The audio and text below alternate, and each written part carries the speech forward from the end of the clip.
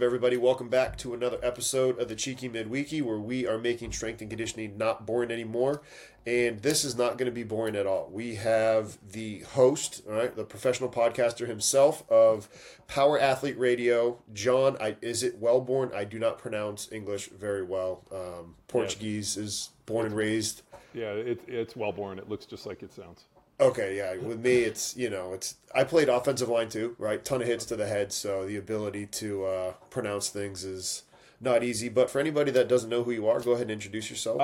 Name's John Welbourn. I live in Austin, Texas, but I'm really from California, like everybody else here from Texas. Grew up in Southern California, the youngest of three boys.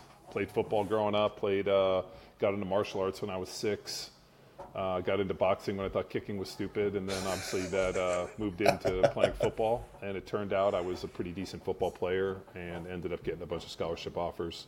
Went to go play football at UC Berkeley, ended up graduating in 4 years, working on my master's in my 5th. At that time I got drafted to go play for the Philadelphia Eagles. Came in and started as a rookie and then was a starter for the next decade in the NFL.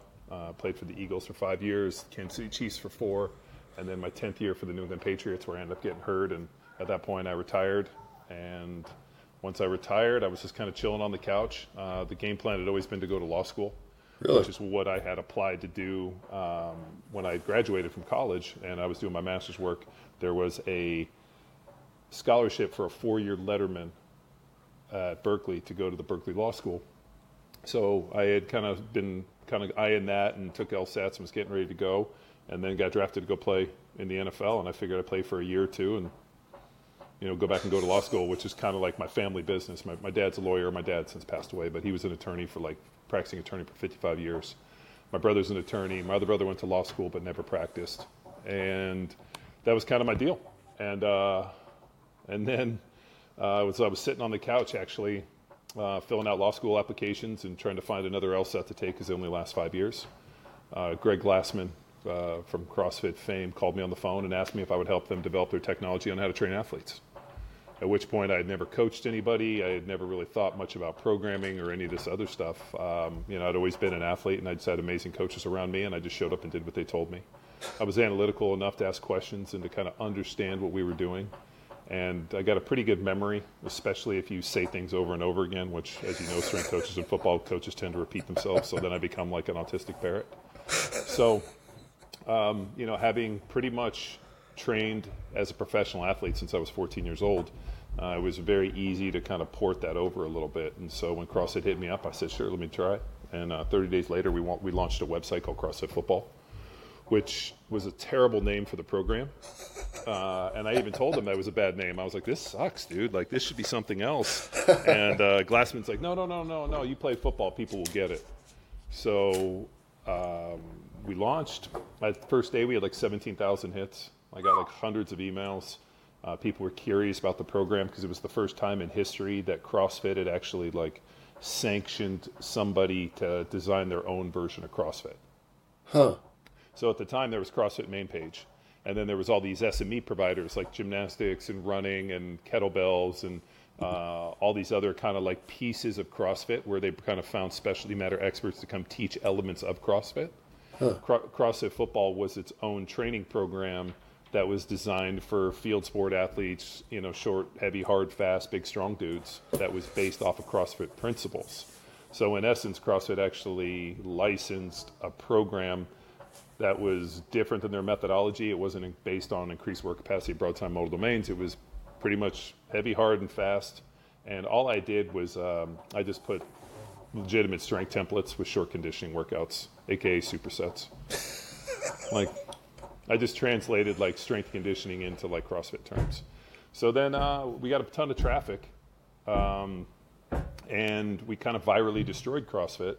Because at that point, there had been just one workout, and then I showed up, and I was like, no, you got to lift weights. And then you got to do some conditioning. It's called strength and conditioning. And every gym you walk into since that inception in 2009 now has multiple workouts in a day. The CrossFit Games have multiples in a day. So when you went into a CrossFit, you might just squat 5x5 that day. Really? Or you might just run 400 meters, or you just might do kettlebell swings, or you might do a WOD in this. Now people come in, they do, technique work, they do strength work, and then they do their conditioning, they do their WOD. So that didn't necessarily exist pre-CrossFit football. And I didn't necessarily think about it until Glassman got drunk and fell down face first in his soup as he was screaming at me that I virally destroyed CrossFit. So I think I just made it better. So yeah, that was kind of my forte and like my entrance into the world of strength conditioning. And from that time on, we launched the program, and we're getting a ton of traffic. And then about 30 days later, they asked me to teach a seminar, which I had no idea what to do. I'd never been to a strength seminar. So we put out feelers, and like, dude, all these people wanted us to come. And so I reached out to the guy that trained me while I was in the NFL, Rafael Ruiz, and like Kelly Starrett and Andy Stump and some of the people I was training with at the time. And I was like, I got to design a seminar. What do we do? So, well, we're going to teach them how to lift weights. We're going to teach them how to run, how to sprint, change direction, and pretty much like made like a ready-made 2-day strength conditioning seminar that really was just like a diagnostic for their training, and taught them some programming and a little bit of nutrition, and put them through some workouts, and just basically brought all like the sprint prep, A skips, B skips, all like the, dynamic warm-up stuff, taught them how to sprint using bands, banded resistance sprints, taught them how to lift weights, taught them about compensatory acceleration, and med balls and transverse plane and rotation and all the stuff that wasn't in CrossFit. And I taught hundreds of those. I mean, I traveled from like the Arctic Circle in Bodo, Norway, all the way down to New Zealand, all over the world for almost 9 years, teaching hundreds of people, or hundreds of seminars, and literally tens of thousands of people how to lift weights. So in a sense, quick break from the show to remind you to hit that like and subscribe button. It helps us out, and it helps you be notified when we have new content get released. So again, please hit that like and subscribe button if you enjoy this content. And with that, let's get back to the show. I would show up on a Friday evening on a plane, teach all day Saturday, Sunday, get on a plane and fly home. And I had 40 to 50 new athletes every weekend for my first year. I taught 36 seminars all over the world. So I had an opportunity to like, any idea I had about, strength or conditioning or performance or this or whatever, I just basically dropped on the website.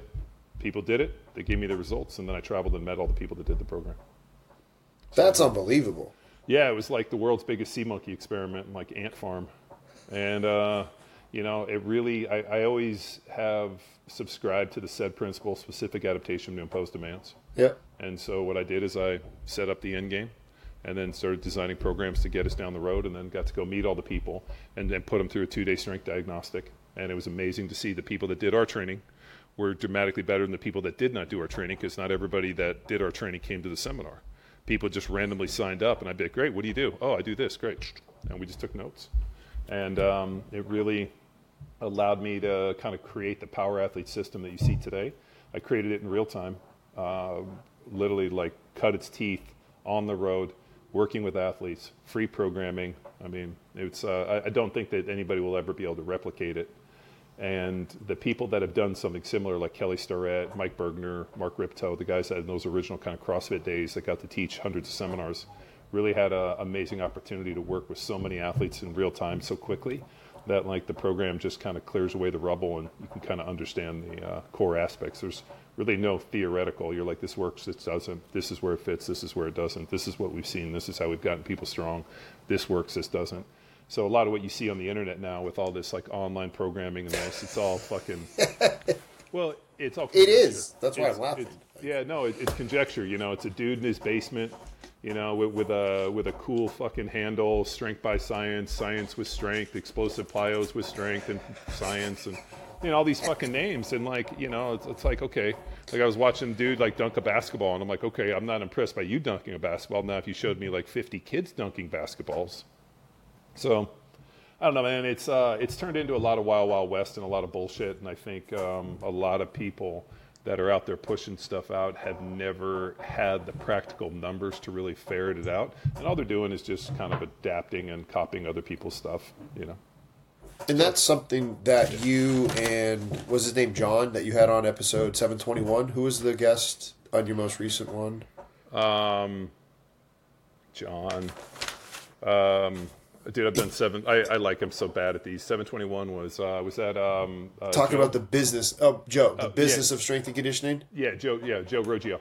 Yeah, Joe, and when you had him on, talking about there is so much trash out there of like you said, people that have never done it. But for the coaches, like myself, that have either worked in college for a numerous amount of times, and if there are listeners, because we have coaches that are like, hey, how do I take this knowledge that I have of cutting my teeth working with athletes? Like, what is some more practical experience that you would explain to them? Because like you said, you just did it in real time. Now looking back, what would you tell them?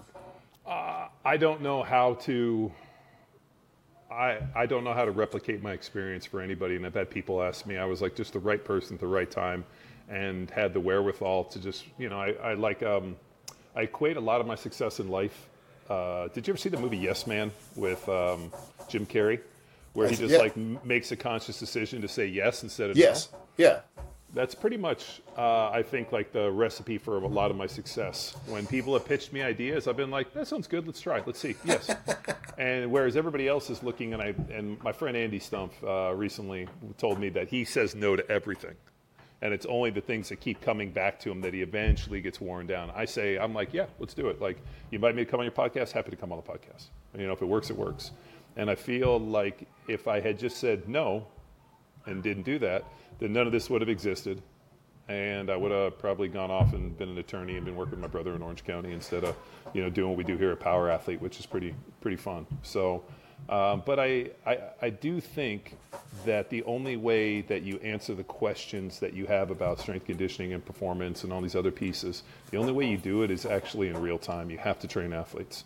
I can sit at home and dream and conjecture and, watch Cal Dietz talk about triphasic and, look for fucking oscillation drills in here and argue about, the eccentric load remodeling tissue. But until you see this stuff in real time, or you have athletes to actually test things on, I think it's just all theoretics. And you can have a great Instagram handle name and you can come up with the best shit you want. But at the end of the day, it's always going to come down to who have you trained, who have you worked with, and have you seen the problems with this? And it's something that I continue to do. I mean, even though we have thousands of people that follow online training programs, I still continue to train athletes in person. I don't do it nearly as much, but if there's high-level professional athletes or people that need my help, I'm more than happy to work with those guys because it just allows me to sharpen my blade and answer more questions. For those that are going through it, what is your overall 10,000-foot view of training program philosophy? Like when you get a new athlete, football player coming in, hey, off season, what are the first things that you're taking through a brand new athlete that you think are the most important KPIs for a football player, whether it be a specific position, or how do you go out breaking it down again, 10,000-foot view? I just need somebody to move well. I don't get romance with movements. I'm really focused on movement. I need them to be able to step, squat, lunge, move X, Y, and Z axis, and basically seamless and effortlessly combine primal movement patterns through space to accomplish a known or novel task. What I do at Power Athlete is we foster and develop athleticism. So I don't necessarily need to know a ton about your sport. I just need you to be a more athletic version of yourself. I need you to be able to generate force. I need you to be able to jump and move and run and be able to change direction and make it look seamless and effortless. So where does that start? Basically starts in your trunk. I need you to be able to learn to arrange this, because if I can use this to connect this and this, it's a wasted deal. So we start where everybody does. Can you arrange your trunk? Can you learn task-specific tension? And from there, we build upon it. And at that point, there's really only 7 things that your body can do. In terms of an X, Y, and Z axis on the lower body, you can move in those different axes of rotation. So you can hinge, you can step, which is a Y, and then you can Z, like step up. It's really the combination of those 3 things with the lower body and the ability to seamlessly and effortlessly combine X, Y, and Z, which is what we know as athleticism. The upper body, vertical push, vertical pull, horizontal push, horizontal pull are the 4 upper body. So there's really only 7 movements that we can do, but yet we do them in 3 different planes of motion. So sagittal, frontal, and transverse. So really those endless amount of opportunities to do this, the training has to be representative, and they have to be able to move through full ranges of motion, while maintaining posture, position, and stability. So if you can move through those while maintaining, because I had a strange epiphany in the NFL. I got hurt my rookie year. I came in and started, got hurt, and ruptured my patellar tendon, so they stitched my knee up, and I couldn't really bend my knee for 3 months. So I just watched a ton of film, and all of a sudden at hour 1,000 or something, I had this really interesting epiphany that the difference between wins and losses on the offensive and the defensive line was the guy that could maintain his technique longer won 100 out of 100 times, 99 out of 100 times. Taking a quick break from the show to talk to you guys about our sponsor, TeamBuilder. If you have any online training platform needs, TeamBuilder is the go-to place. TeamBuilder has the ability to integrate with velocity-based training tools. They have the ability to program and have notes and videos for all of your athletes and your clients. This is your number one stop shop. Been using it since 2019 when I was working at Towson. So I've used it, love it. Make sure you check it out. Go ahead, click the link down in the description. And with that, let's get back to the show. Right, so think about that. The ball snapped, I set back into position, and I have a technique. The defensive lineman's job is to get me out of position and to break my technique so then he can effectively beat me to the quarterback. As an offensive lineman, as I move through space, if I'm able to maintain posture, position, and technique through different factors like change of direction, movement, load, strength, all these other deal. As I set back in my technique, regardless, a guy crashes into me, I punch him, nothing changes in my technique. I don't step in the bucket, I don't do this. The longer I can maintain perfect technique under all these different circumstances, the greater a chance I have to win 100 out of 100 times. So when I looked at it, I thought, well, shit, I'm just going to maintain my technique longer than the other guy. So how do I do that? Well, I got to be really strong. Right? I got to be able to move really well. I have to be a master of my technique, and it has to be automatic so that I can basically have my body move through space, and I don't have to think about it other than the fact. So now you get into that like conscious, unconscious competence where I'm so competent unconsciously, all I have to focus on is basically forcing that guy's technique out of position. Because he knows exactly what he needs to do. If he's coming into me and he gives me a shimmy club and I hit him and it knocks him onto his heels and he's into a bad position, well, he's already lost. And I maintained my technique longer than him. So it's a race to maintain technique the longest, right, through space, planning, change of direction, whatever it is, all these key factors. And I saw that and I was like, boom, done. All right, so when I go in the weight room, when I put weight on my back and my hands, wherever I'm going to lift weights, I know I need to move from point A to point B and then back to point A, right? Let's say I'm squatting. Let's use that example, right? I load a bar. I'm x-axis hinging, squatting down, coming up. My ability to maintain technique and movement from point A to point B and back under load with weight increasing, the longer I can maintain that with perfection, the greater chance that I have for success. So I took that same approach in lifting weights, all the drills, everything I did in my training, and then I just ported it over when I went out on the field. I'm like, I know what I'm supposed to do with technique. Great. I'm just going to be strong enough, violent enough, and efficient enough to maintain what I need to do on the field in the face of somebody who's forcing me outside that technique. The combat sport background had to 100% help you with that, no? And is that the basis for your athletes too? Yeah, I mean, boxing. Like cutting a dude off in the ring and like all like the boxing, basically fucking playing 2/3 inside out, first meaningful touch, being able to measure distance, mirroring a guy's feet, all that. I learned all that in the boxing ring. And then how do you go ahead and translate, like taking that background to a brand new novice athlete? How are you able to then translate and get them to understand that and express that in that way as you're training them? Well, they have to learn what good movement is first. Right? And then we have to learn to move well under load.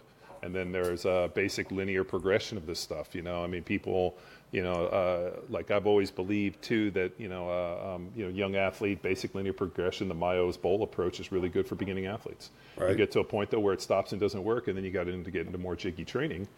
Understanding compensatory acceleration as mechanical advantage increases, so does speed.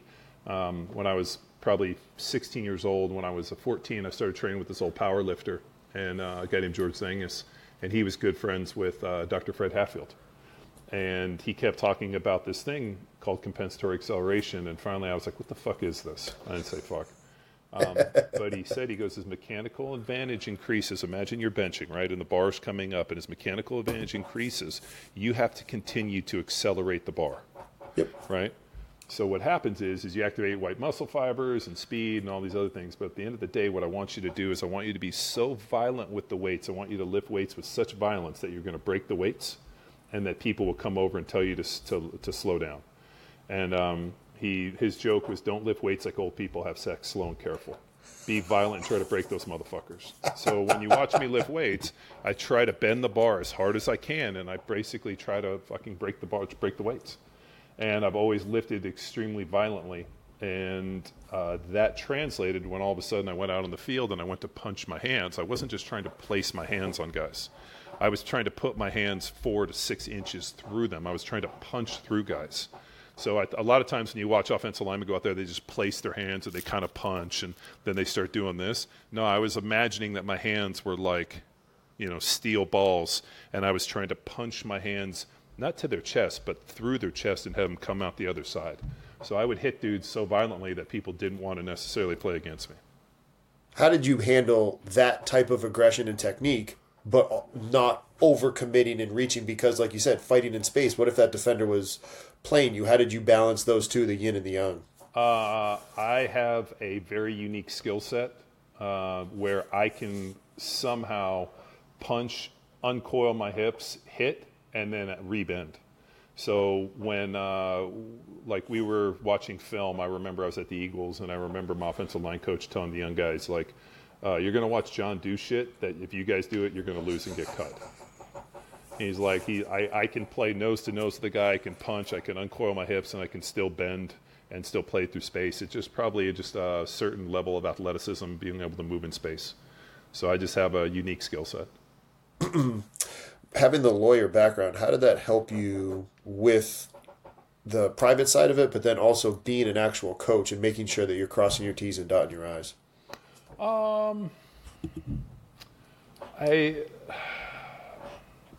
I think the interesting thing about coaching, and this is why I don't prefer to coach when I say normal people, I'll just use that word like when I say civilians, because we work with a lot of tier 1 military guys. We do a bunch of stuff with Naval Special Warfare Development Group. So working with what I call tier 1 guys that are high level, this is what they do for a living. This is how they put food on the table, professional athletes in the same realm. I like working with those guys because there's never a moment where you want it more than they do. When I owned a gym, a commercial gym, and we had people come in, I found that a lot of times I would get more excited by their progress than they would. And I found that I wanted the success and I wanted them to do better more than they wanted it. And when that realization happened, and the people just didn't care as much as I did, I knew it was time to go and not have that job anymore. So I kind of pulled back, and we worked a lot on power athlete, and I still train professional athletes and tier 1 guys and guys that are really hard chargers, door kickers, guys that go in harm's way, that type of stuff where it means something. That is the type of people I want to work with, just like the guy who's trying to get in shape for his wedding and then he hits his wedding and never works out again, or somebody that's just looking to tone. Even though I'm sure we have a ton of those people, I'm really not your guy, in person. And I get hit up by a lot of people to come and train with me. There's at least every time I go to JITS, I got some guy. It's like, hey man, I'd really like to come work out with you, and I'm like, Do you really? Yeah, I don't think you would. Yeah, no, I mean, not to say they wouldn't do well. It's just not what really wakes me up in the morning.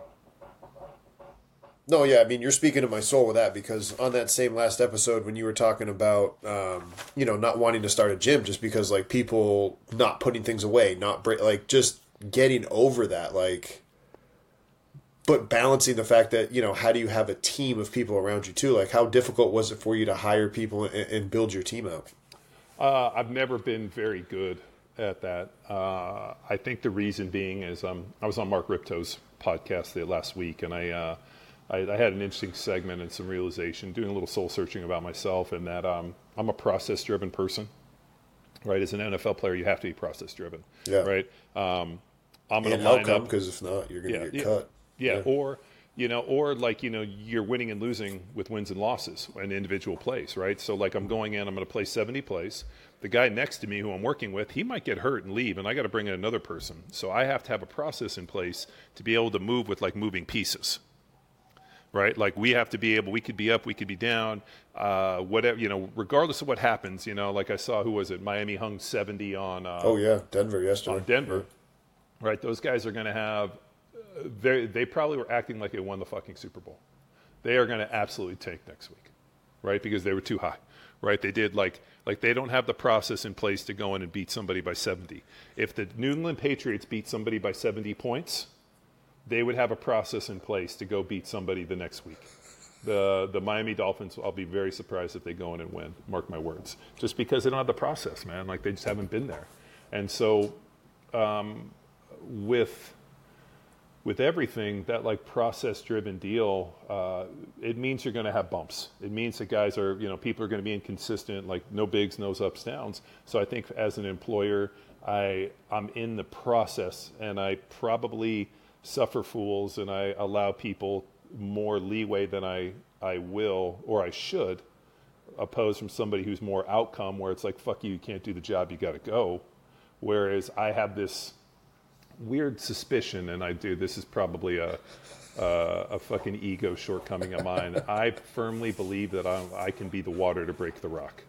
Like, if somebody's a rock, I can be the water. All you got to do is just heat it up, cool, and give me an opportunity, and I'll break that rock. And you get to the point where it's like, shit, man, it's been 7 years, and your rock is fucking not worth breaking. Get the fuck out. So as long as I have somebody around me, like a Rogio, who's real good, like that's what I liked about the NFL, right? Like, there was a GM, there was a player personnel guy who was evaluating people, not out of emotion, ego, or anything, but can they do the job today? And if they can't, and that's their responsibility to give me the best parts to play with, right? So if the guy playing next to me isn't good, then bring in somebody else. But my process doesn't change, because it doesn't matter who they put next to me. But I'm trusting that they can remove those pieces. I just haven't done a good job of like getting into the front office. And I remember when I retired, I had some offers to like go and do some front office stuff, and I was like, man, I just don't know, like if I would have the like the cutthroat nature to, because I'm constantly trying to remove the rubble, trying to find the best, and like, okay, this guy's got this, he can do this, opposed from the guy's like, oh, fuck that guy, he can't play, get him out of here. I just don't know if I'd be good at that. Is that why it works? It sounds like you're saying, hey, essentially kind of find, your niche and kind of still continue to operate within that. As you've continued to grow, is that why you're continuing to just stay on like the coaching side of it and not continue to aspire that way? Or do you want to eventually evolve and be able to do that? We do. I mean, we do coaches education and that piece. We do a lot of programs which are more like A to B type of stuff, where we're actually coaching athletes through programs. We do an annual collective. We had about 51 of our coaches show up a couple weeks ago for, to kind of go through one of the new programs that I just put out, which was I got tasked to work with, if you guys are in the BJJ world, a guy named Victor Hugo from Six Blades. He's like the top ultra in the world. So Victor, his coach, Shanji Hibero, was pretty famous too in the BJJ world, reached out to me through a mutual friend and said, hey, I got a young athlete, if you could help him. So Victor came over, brought his 2 training partners, and he was having some serious back injuries, L4, L5 issues, and had never really lifted weights, had never done any traditional strength and conditioning, and, was one of the top ultras in the world. And I was really fascinated by jiu-jitsu as a sport, because it's like a 360-degree kind of gyroscope. Yep. And when I think about athleticism and, more importantly, like training, I really picture in like standing, like imagine like a linebacker or a baseball player or a football player. Like, I imagine somebody in this kind of like standing vertical, horizontal, or like vertical, position. And then I'm watching jiu-jitsu, and it's like, dude, these guys are like here, it's prime, it's supine, it's here, it's like 360 degrees. And I was like, man, I wonder if what I know of athleticism extends to something that's like a gyroscope. So I thought, man, this is a really interesting model, and an interesting sport. And what was fascinating is Victor is such a gifted jiu-jitsu player, like just so skilled, but yet lacked the basics of strength and conditioning. Like I'm talking about like high school basics, just because it's not part of their culture. So when he came in that first day, I was like, these are professional athletes? And I was like, you know what? This is fascinating to me. So I took those guys, and and what they've accomplished in the year is pretty much short of like amazing. We fixed Victor's back, and he's able to do a lot of things that he couldn't do before. And it's put him in a position where he went in a couple weeks ago, and he had a big super fight against Marigali, and Marigali ended up getting him on this little kind of sweep, and Victor should have stood up, and instead he rolled out and he stood on him, so he lost by 2 points. So I mean, but and what's kind of hard for me with jiu-jitsu is a dude rolling for 10 minutes who scores a 2-point advantage, and he stands up and starts beating his chest that he's the best in the world. Like, seems like fucking horseshit to me. Like, if you want to be the best, you got to submit the best. Like, I'm not winning shit on points, and I'd be embarrassed to say anything less. But, but then here's the deal. We're process driven. So this is just one piece in his process, and there'll be plenty more, but like, this is just a bump. We make corrections and we keep moving on. It's not like that's the end of it. So that piece has been really good. But yeah, working with those athletes and helping them develop. But I designed a custom program for them, or actually the custom program kind of like evolved for those guys, and it's called Dragon Slayer. So I brought in 50 of our coaches for a weekend, showed them the training, took them through the training, and then we did a Sunday JIT seminar with Victor and Shanji, and they basically took about 30 of the coaches through, kind of what, those guys, like what makes Six Blades and Shanji, and Victor the best in the world. Yeah, I saw the Dragon Slayer.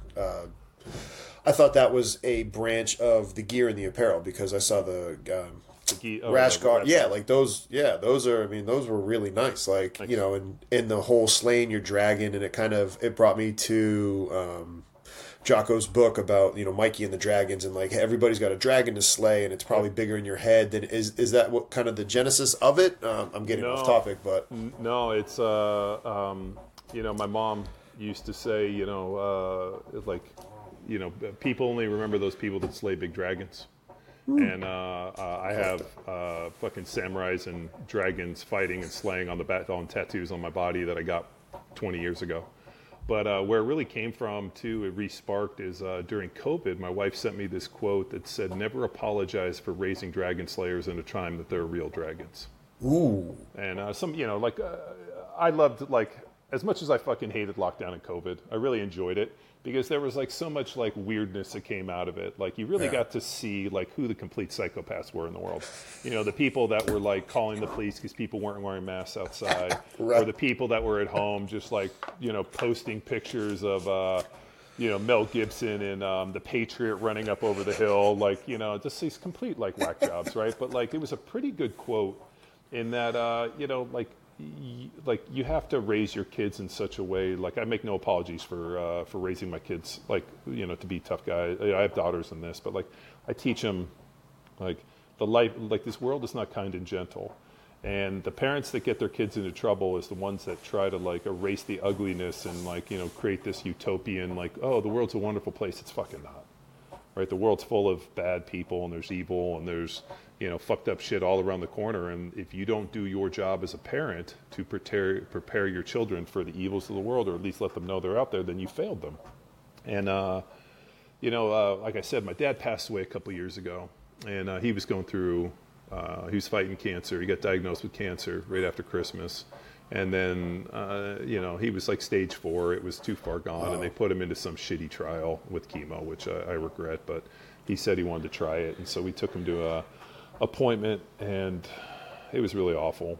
And we dropped him off. We took him back to this little hospital thing that he was staying at, this outpatient deal that had 24-hour care. And my mom's like, "I don't want to go home. Let's go see a movie." So we went down the street. This is in Costa Mesa and Newport Beach, and there was we went into Triangle Square, and the only movie that was showing was Black Panther. So we just paid and walked in, sat down, and we'd sat down for 1 minute. And it was the scene where he's laying there, and they dig him, and he goes to the spirit world, and he pops up, and he sees a panther who turns into his dad. And his dad says to him, "The job of the father is to prepare the child for when the father is not there." Yeah, amen. And literally, I sat there and had this ghostly feeling. So we leave there, we go back, and I see my dad, and I was like, "Dad, he knew the end was near, and we were just kind of having some bucket list talks, and trying to talk about the good times." And he told me, he's as I'm laying here, I know that my fight on this thing's coming to an end, but he's I have a sense of peace and stillness, I'm okay with it, because I know that your brothers and you are like my older brother, went to law school, but he figured out he could make more money in insurance, fucking is major partner in a huge construction insurance firm. He fucking prints money. My other brother is like one of like the top like criminal defense attorneys in Orange County. Like I got to play in the NFL. I do this. I mean, we're all married. We got kids. Like my dad's like, you guys have all done really well. You'll take care of your mother. Like laying here knowing how well and how well you guys have done and like well adjusted, and he's like, like in a sense he almost echoed those same words, and he's like, I lay here not worrying about like who's going to take care of you like when I'm not here. I know that I'll be taken care of. There's like, so it was a kind of an interesting piece, and he ended up passing shortly thereafter. But as a parent, the feeling of like, have I done enough to prepare my children? Have I, have I done enough when my athletes come in? Have I done enough for them to when they stand up on the biggest stage in the world? And because I am, and this is so corny, I'm such a fan of humanity in such a weird way. I want to see the best in the world stand on the biggest stage, have their biggest moment, and either win or lose, either hold their hand up. But I want to see them compete on the biggest stage. And the thing I loved about the NFL is I got to every Sunday stand on the biggest stage of the world and one-on-one fist fight the best dudes in the world for 3 hours, and I got to know exactly how big, good or bad I was. And I try to prepare my athletes for that opportunity because I want them to stand up there and, know that they have done everything possible to be successful. And if they haven't, then we'll figure it the fuck out. Yeah, no, first of all, with the father thing, like, obviously it's happened and you've moved past it, but I mean, that's got to be tough, and good for you with that. My condolences to you. But yeah, the hard thing about it is, like there isn't a single day that goes by I don't miss my dad. But like that's the deal, right? We're only here for a short time.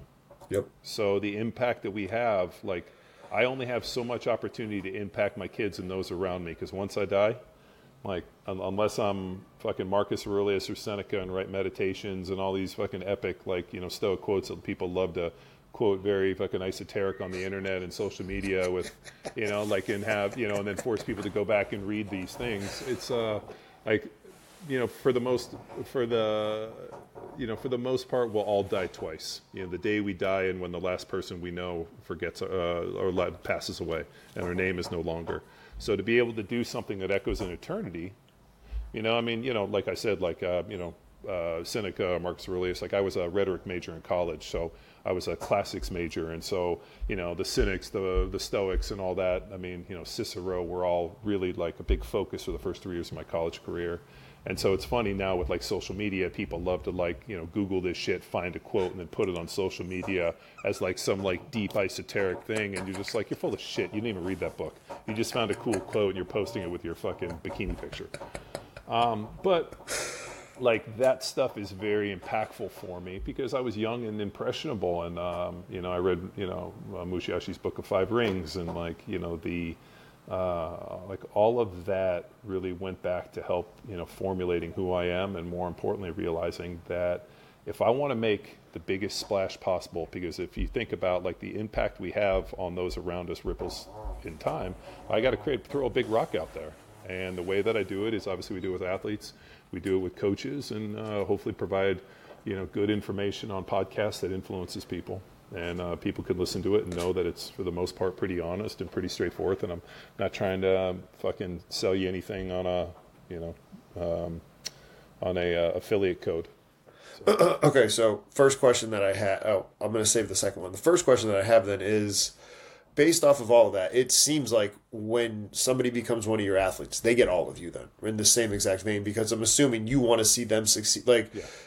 You probably want to see them succeed just as much. Like you talked about that before. Like, how do you handle that? I don't have a lot of athletes. I don't have the ability to half-ass anything. So I'm like, kind of in for a penny, in for a pound. If like I'm going on this journey. It's like my kids, same thing. Like my kids, I'm like, I'm not an absentee father. Like this journey that we're on, like we're going to be on this journey for a long time. And, like, this is my job, is to guide you. This is the position I'm in, and I try to give a lot.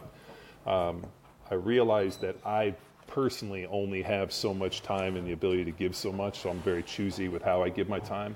But I do things like podcasts and, programming and Discord and all the ways that I do to try to like give this information away and be able to provide people stuff. It was funny. I was on Rob Wolf's podcast recently, And, one of the things, when I retired from the NFL, I was in Dr. Amon's study. And part of the scans they did on the brain, the left part of my brain was kind of damaged.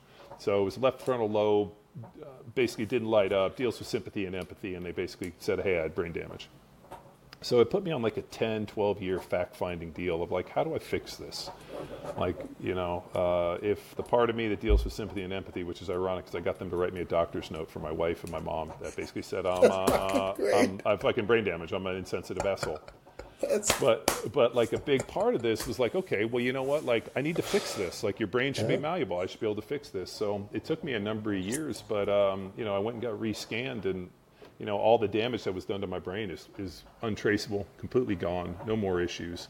And I've been really proactive. And so Rob, it was pretty neat. I recently there's a deal called Neurowave, and there's a machine called Sonal. It's kind of like a helmet with magnets that they use for people with PTSD and depression and stuff. So the guy that does all the testing, Dr. Eric Wan, was on the podcast, and I had just through another random deal been tested by them 10 years ago, and then 10 years later I got tested by them through Nick Hardwick. These guys came and presented South by Southwest. I'm listening to it, and I'm wait a minute, I've heard this before.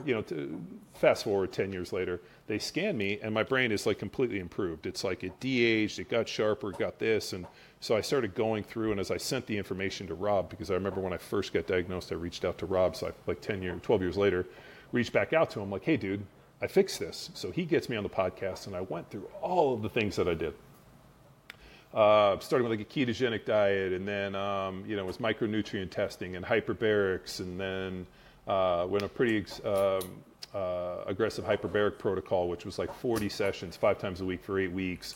There was a supplement strategy associated with it that we had basically I'd pulled from other stuff. I mean, there was so much stuff.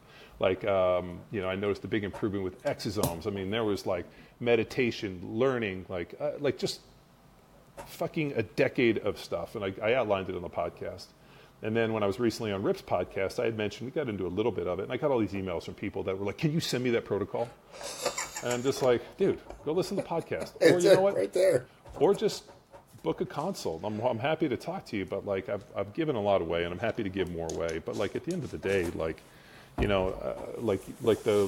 the secrets of the internet are at your fingers if you're willing to reach out and fucking grasp it.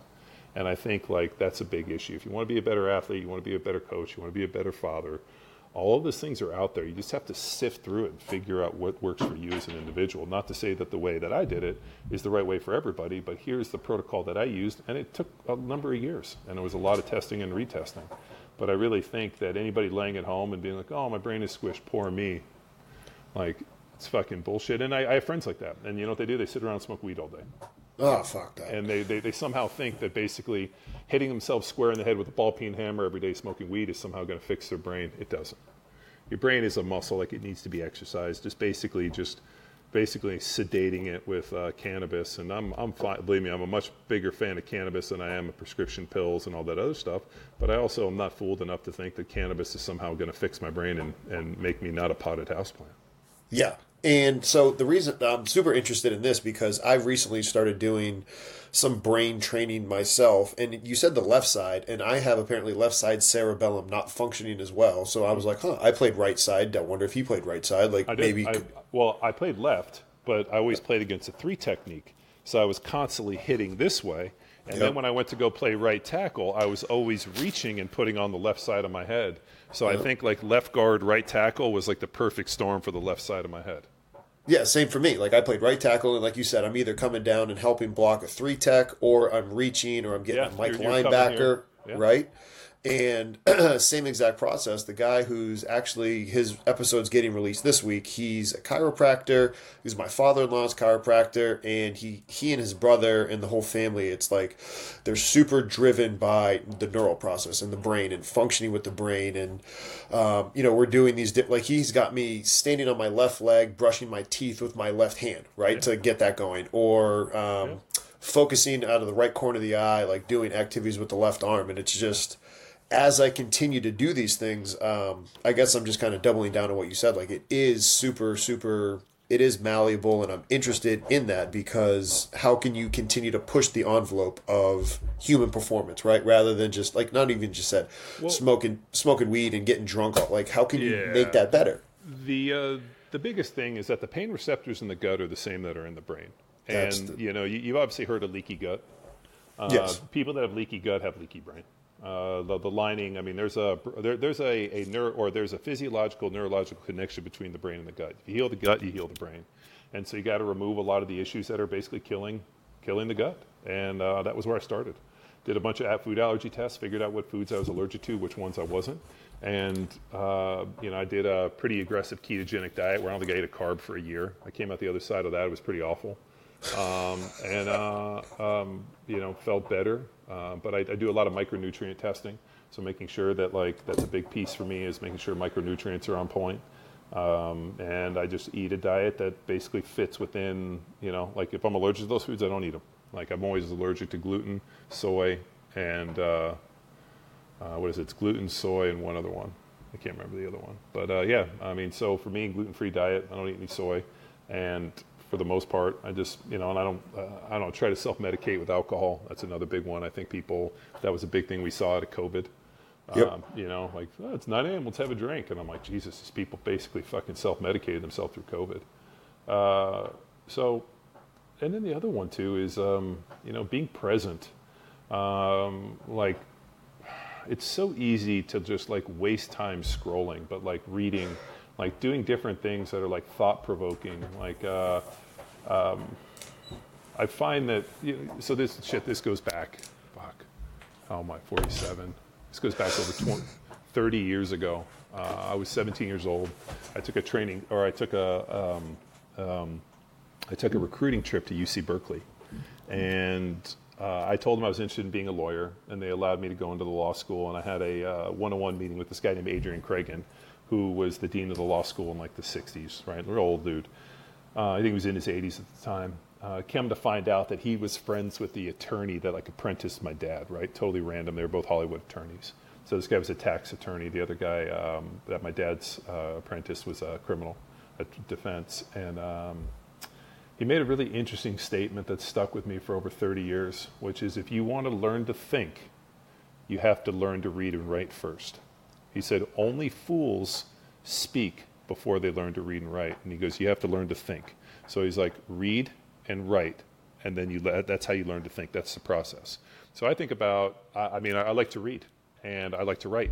And reading and writing allows me to formulate my thinking so that I can come and speak intelligently. This does not exist without reading and writing. And what I feel, a lot of what I hear on the internet is just people being influenced by other people's talking and them not really thinking through the process. That's like when you hear people and it just sounds insane.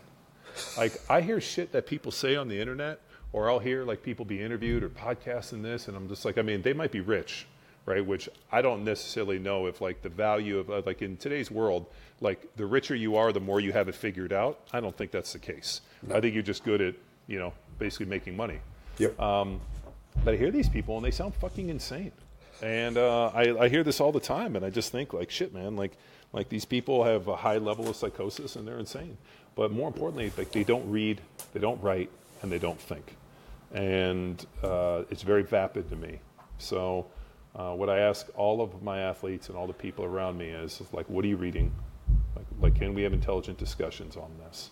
And if I can't have intelligent discussions with people because they're not reading, they're not writing, they're not putting their thoughts on paper, they're not working through things, I find that it just dwindles.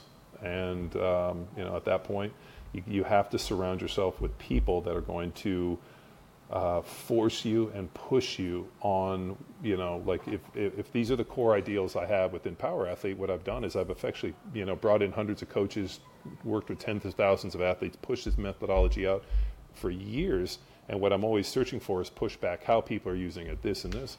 And I think you get to the end where you're this thing's been battle tested enough to know where, I think we figured it out pretty well. On the podcast, it's pretty interesting in that, you listen, you hear the information. And if there's people that want to push back or they want to give me, contrarian ideas, I'm up for it. I'm up to argue on anything. Have I thought through everything?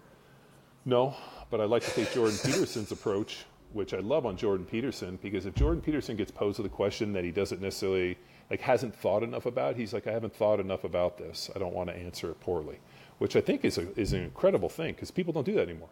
No. Right? You ask a question, I don't know, what do? Is they start fucking talking, and then you're like, this guy doesn't know what the fuck he's talking about.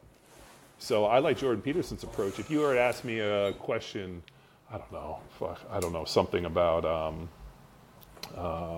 don't know, like inverse relationship of debt to national GDP, I'd be like, I don't know. I haven't looked at that since I was in college. Like, I'm not going to be like, well, production's down in the United States. But that's what people do, because if you admit you don't know something, then you're not an expert, right? Oh, God. And then the other part, too, is you get like the weird experts on like manliness. That's like my personal favorite. Oh. That's like my hustle porn deal. Oh, like, please, like yeah. The, who is it? The Andrew Tate. Andrew Tate. Yeah. Where like you're doing a shirtless, sunglasses, smoking cigars, and talking about what a man is. It's fucking painful, dude. It is. It's painful. Like and like the mark of, and you know what, like 16-year-old boys eat it up because they think of a Bugatti and a cigar and this, and it's so bad. We're so in trouble. Yeah. Yeah. Well, yeah, 100% agreed. And with all of that out there, okay, and you talked about the health and the genetic testing and the things within the podcast. How did you filter through all those things for people that want to get things in line, but like because there is so much of it out there and they don't know who to trust? Like, how did you stumble upon what you did to be able to speak so convictionally about it? I think you have to create a circle of people that you trust, and then you bounce things off. So I don't really think I'm all that smart. I just have really intelligent friends that I've done enough for. When I ask their opinion on things, they'll be like, I don't know, but let's research it, or like, what do you think about this and this? And I think as long as you have intelligent people around you that can give you a little bit of like, do you remember the movie Hunt for Red October? I've heard of it. I never watched it. So it's an incredible movie with Sean Connery. But in there, they were like trying to communicate with the Russian sub, but they had no way of communicating. So they did this thing called pinging, where they like sent out like a sonic thing, and it bounces off of like the metal sub. So how long the ping goes is how they measure distance. So that's called active pinging. And so he's like, one ping. So he shoots one ping, and then it kind of rings the deal, and it's like, okay, that was yes. One ping was yes. Two was no, right? But I think, like, for the most part, like, you got to be, like, actively pinging. And Rob Wolf always says that. He's like, I pinged so-and-so. And I just think about the Hunt for Red October, that you reach out, you kind of, like, push information out, and, like, you're kind of measuring distance to see whether or not it makes sense. And I think as long as you have a good Rolodex of people that'll shoot you straight, and then you have to be analytical enough to, like, hear what people are talking about, see if that makes sense, kind of do your research, and then decide, am I willing to invest in trying this? And then what's my marker for improvement? I don't think that people in life are really just anything. Sit down and say, what do I want out of this? It's like an investment, right? Okay, I'm going to invest in this. What's my perceived outcome? What would be my version of success? What would be my version of like, okay, this was a win, this was a loss? And things I didn't necessarily notice an effect. But you know what? Some other things that I did that I didn't think would have major implications ended up having huge implications. So I think having some like measurable and repeatable markers for success, I think, is always, KPIs. You talked about it. What's the KPIs that are going to show me that whether or not what I did was successful or not. With the micronutrient stuff, how, like, getting into the nitty gritty for any of our listeners out there that are continuing to try to, learn about it for themselves or their athletes, like, what were some of the big, again, 10,000 foot view rocks that you noticed, like, hey, okay, me, and then are you doing this with your athletes that you're recommending? Like, how do you go about that? There's Tom Incledon in Arizona is a guy named, he has a company called Causenta, and they do this really extensive panel. I forget the company that does it. But yeah, they do all the micronutrient testing. And what's fascinating on the micronutrient stuff is like, you go through and let's say you're low on something and then I supplement and I'm still low. Why am I low? A lot of that stuff comes from low-level inflammation that ends up binding receptor sites. And a lot of times nutrients aren't absorbing, not because they're not present in the system, just because your body isn't healthy enough to absorb them. So being able to, understand that your body needs zinc, magnesium, iron, selenium to basically produce testosterone. People are like, oh, I'm low in T. So what do? They supplement them with testosterone, where understanding that they might not have the building blocks they need. Same thing with the brain. I really believe that a lot of the brain stuff we're running into, it's coming back from micronutrient deficiencies. The food that we eat, and there's people that are going to argue this, but historically, right, like somebody sent me something Lane Norton posted where he said this wasn't true, and it is. And I know this because of Doc Inclinon. But the food we eat today is about 1/10 as nutrient dense as it was 100 years ago. Jesus. So, like if I'm eating like, a steak, for example, and I'm supposed to be, reaping all these nutrients out of it, and it's not as nutrient dense as it was 10 years ago, then I'm going to have to supplement. Or if I'm eating vegetables, or if I'm eating fruit, or I'm eating all these different things, because I'm trying to eat this kind of diet that's rich in micronutrients, there's a good chance that I'm still going to be micronutrient deficient because the food is not as nutrient dense as it was 100 years ago. So for our evolution, we evolved in a very interesting way with probably very nutrient dense food that just doesn't exist today. You think that's why people are starting to try to hunt more and grow their own stuff? Like, there's a trend. Yeah, no, well, I think that regenerative kind of like, like harvesting, I think that's just fucking cool. Like, 100%. Yeah, I like fucking awesome. Like, I just saw, Andy Stump and his wife, like, went on this bitch in elk hunt, and they basically, took an elk, and they bring it back, and fucking amazing. Elk steaks are great. Like, I am so, like, if you want to have a garden and grow your own fruits and vegetables and do that, I love it. Do it. But just know that the nutrient density of the food that you buy at the grocery store is not what it was 100 years ago. So are people doing it? No, I just think they're doing it because it's fucking cool and it's the right thing to do. It makes for good Instagram content, and it's a way better fucking story than I just went and bought steaks at Whole Foods. But just know that the nutrient density of the food we eat is not what it was 100 years ago. So if you want to basically live with how, the evolution thing's really fascinating. You have to understand a little bit of evolutionary biology to really like kind of put this stuff. And anybody that says that's bullshit is fucking a quack. Art Devaney's evolutionary biology that I read, over 15 years ago, 16 years ago, maybe 17 years ago, is still one of the most impactful things I've ever read.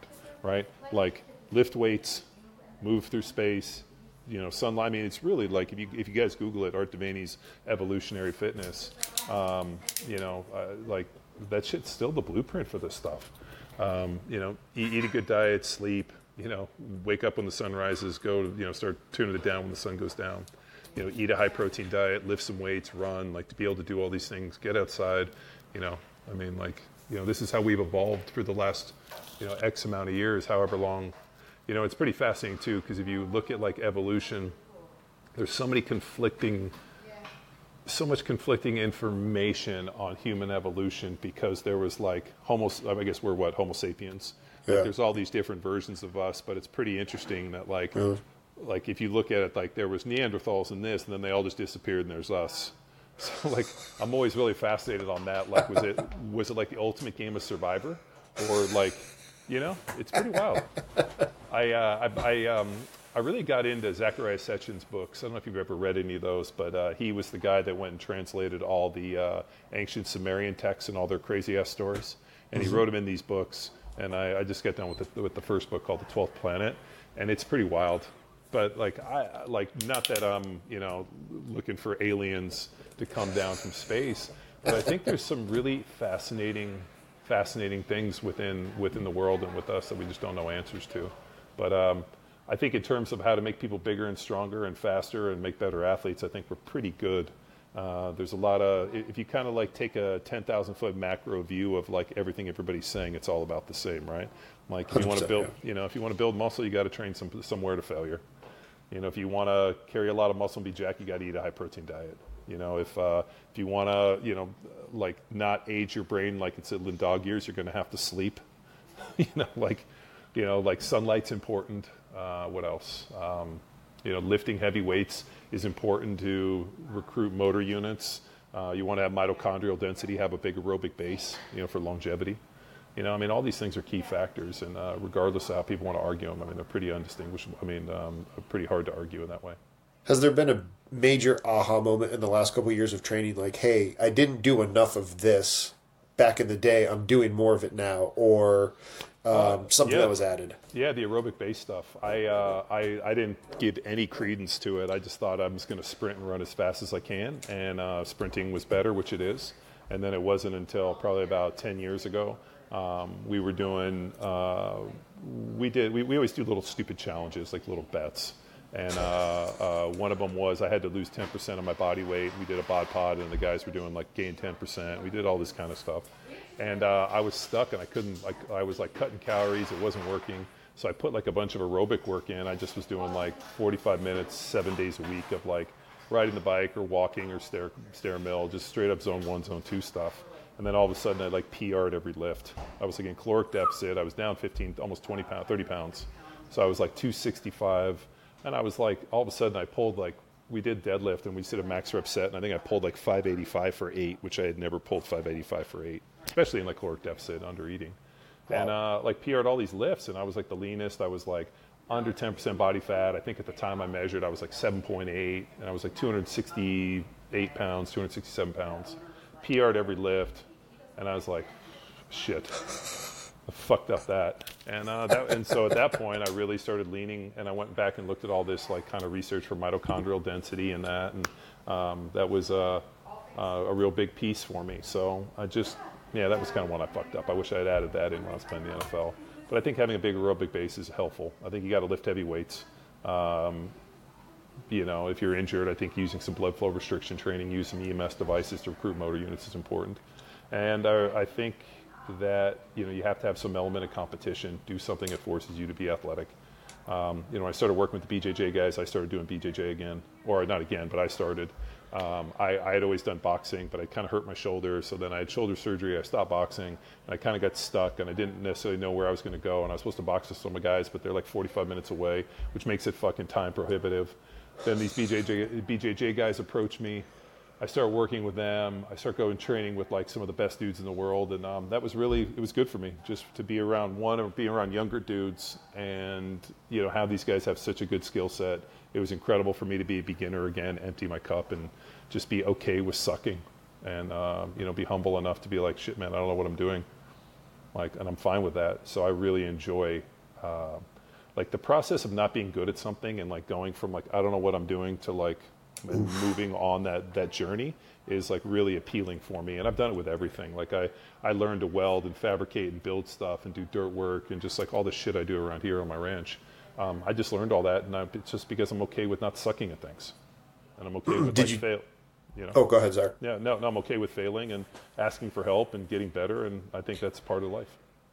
Did you go about it with the same mindset that you had in the last episode that I listened to, where you would just, you talked about guys at JITS, they would show up, train hard for 14 days, be gone, versus just showing up, 2 days a week because you're hey, I do 2 days a week. If I get the third, the fourth, did you start off and just go and binge it and then go to the 2 to 3, or No. what's your learning process? No, I always like to build steam. So everybody does this, and then they do this. What I do is I kind of do this slow ramp. I was let me get to 2 days, and when I can handle 2 days, I'll add a third day and a fourth day, and then I'll kind of adding this. So I've been at it a year. I've been pretty consistent, and I'm frustrated that I'm not better, so I'll add a third day. And so now I've been going on Fridays, and I like some of the open mat stuff, so I've been trying to go to more rolling rounds. I think the technique stuff is good, but it's kind of like practice. The walkthroughs are fine, but at some point you got to go live bullets. Yeah.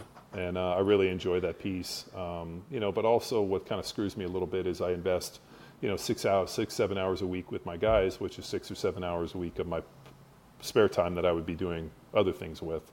But I've realized that it's important. I've invested that time in those individuals for them to do well, and their job is to go out and fucking be the best in the world. Do you think that you started doing the jiu-jitsu before because that's who you were coaching more, or do you think it would have been a little bit different? Okay. No, I would have never have done it. I think it's the dumbest thing ever, laying on your back and having wrestling with a bunch of other middle-aged men in pajamas. I think it's the dumbest thing ever. I would have never have done it. I would have never have done it if these guys hadn't approached me. I just thought it was disingenuous that these guys are coming to train with me and learning what I do, but I know nothing of what they do. So it was just about humbling myself. If I didn't have that piece, I would not have humbled myself. That speaks to my soul because I did kickboxing for 2.5 years with a friend of mine who ran a gym, and very similar in terms of if you're going to program for them, you want to know what they're doing. Yeah. Within that vein, for your athletes, because you've had the broad spectrum of them, what ones would you recommend coaches and athletes to do, and why? What do you mean? If they're going to be a competitor in it or a discipline to learn for the benefit of all the different things of being athletic, like what of the combat sports would you recommend for people to do for their own benefit? I think everybody should learn to box and use their hands. I think jiu-jitsu is great too. I mean, I love the wrestling. I love the jiu-jitsu. I think it's really fascinating from like an athletic problem solving. So one of the interesting pieces, and I think this is maybe something that's lost today, and I hope it's not, is athletic problem solving. Like you're put like a fence is put in front of you. How do you scale the fence? How do you climb a tree? How do you like solve these problems in space in real time in an athletic way? And I like jiu-jitsu for the fact that another person, open chain, open loop, comes to you, and you have to figure out a set of like skills to basically have an intended outcome, but it's all part of a process. So I think for like neurological, staying young, for like problem solving, it's like physical chess. And I really think like that. Boxing, that's why they call it the sweet science, same thing. Being able to like, use your body in space, being able to move in relationship. And I think that stuff is so vital. And we'd probably be a lot farther along in society if people did more of it. So I think that piece is huge. The one thing that does bug the fuck out of me about jiu-jitsu isn't necessarily the jiu-jitsu, it's how obsessed people are with belts and stripes. Ooh. Like there's somehow like I never show up to promotion day, and I literally like won't show up. So I just ditch promotions. I don't want stripes. I don't want belts. I like told Shanji, I'm like, the only belt I want is a black one. So if you want to give me other belts, I'll wear them, but I don't care if you ever give me another belt. I don't care for a stripe. I'm fine to be a no stripe white belt and stand last in line. Like give other people, like other people need that shit. I'm not showing up for you to like give me something as a way to move me along this like pay scale. Like that's not any problem. Like that's like, it doesn't do anything for me. Like it's not like, oh my God, I'm training till I get a blue belt. I don't give a fuck. I don't care what color your belt is. Right? I don't care if it's a black belt or a green belt. I don't care what it is. I'm just going to try to go out and smash everybody equally. Right? Like I have zero, like, and people go like, oh, that guy's black. I don't give a fuck that guy's a black belt. I don't care if that guy's a brown belt. I don't care if that guy's a white belt. Some of the toughest rolls I had, I was in Montana and went to go roll with Rob Wolf, and a dude that was a no stripe white belt. He's like, hey, we tapped it up. The dude was on me so fast, and like I could tell within a minute he was a high school or college wrestler. The dude was on me, like literally closing distance. I was all of a sudden had to have this metal thing that was like, make frames, do this, and I ended up fucking getting the dude. But I was like, he's like, oh yeah, no, I was an all-state wrestler in high school, and the guy was like a power line worker, lineman. I mean, dude was super strong, and I was like, dude, that dude almost fucking killed me. And he didn't have any stripes on his belt. My buddy Matt was a D1 wrestler for Cornell. He's like, I wrestled, Division I, Power 5 school, and he's like, we never wore belts. So I don't know, like I understand the need for it, but like people are super obsessed. We're like, oh my God, I got my first stripe, or I got this. I don't know. I think you worry too much about fucking some external validation of where you stand in line or perceived placing in this world. So that's not I don't really care about that piece. As you talked about the sleep, how did you go about your sleep journey to continue to make it more improved, and what would be some advice that you'd tell coaches to help their athletes? I think you have to monitor your sleep. I really didn't put a ton of credence in that, but I really think monitoring your sleep, finding some form of sleep tracking is helpful. And the biggest reason this isn't necessarily to like tell you HRV or quality, but I think it's making sure you're in bed at a set time and getting up at a set time, and then being able to measure how you know whether or not your sleep is restful, what you're doing. If it's the room's too hot, if there's too much technology, if light. I mean, just start removing all these variables and really look forward as like sleep is like your superpower. This is how you recharge your battery. And if it's not beneficial and you're not doing well, then you're going to fucking age quick and you're not going to be able to perform at a high level. So really, I'm very selfish and I safeguard my sleep. Has there been any aha moment, because the athletes that you work with, majority of them, professional, college, what's the population demographic? I work with professionals in person. The majority of people we work with are probably anywhere from 18 to 56, 50, year old, mostly men, but, people that are either high level, college, high school athletes or dudes that are doing some form of training after life. We got masters track guys that do jits. We got a ton of military guys. I mean, a lot of guys that do stuff. And then there's a lot of dudes that just bang weights in their gym or in their garage because they want to have a good program.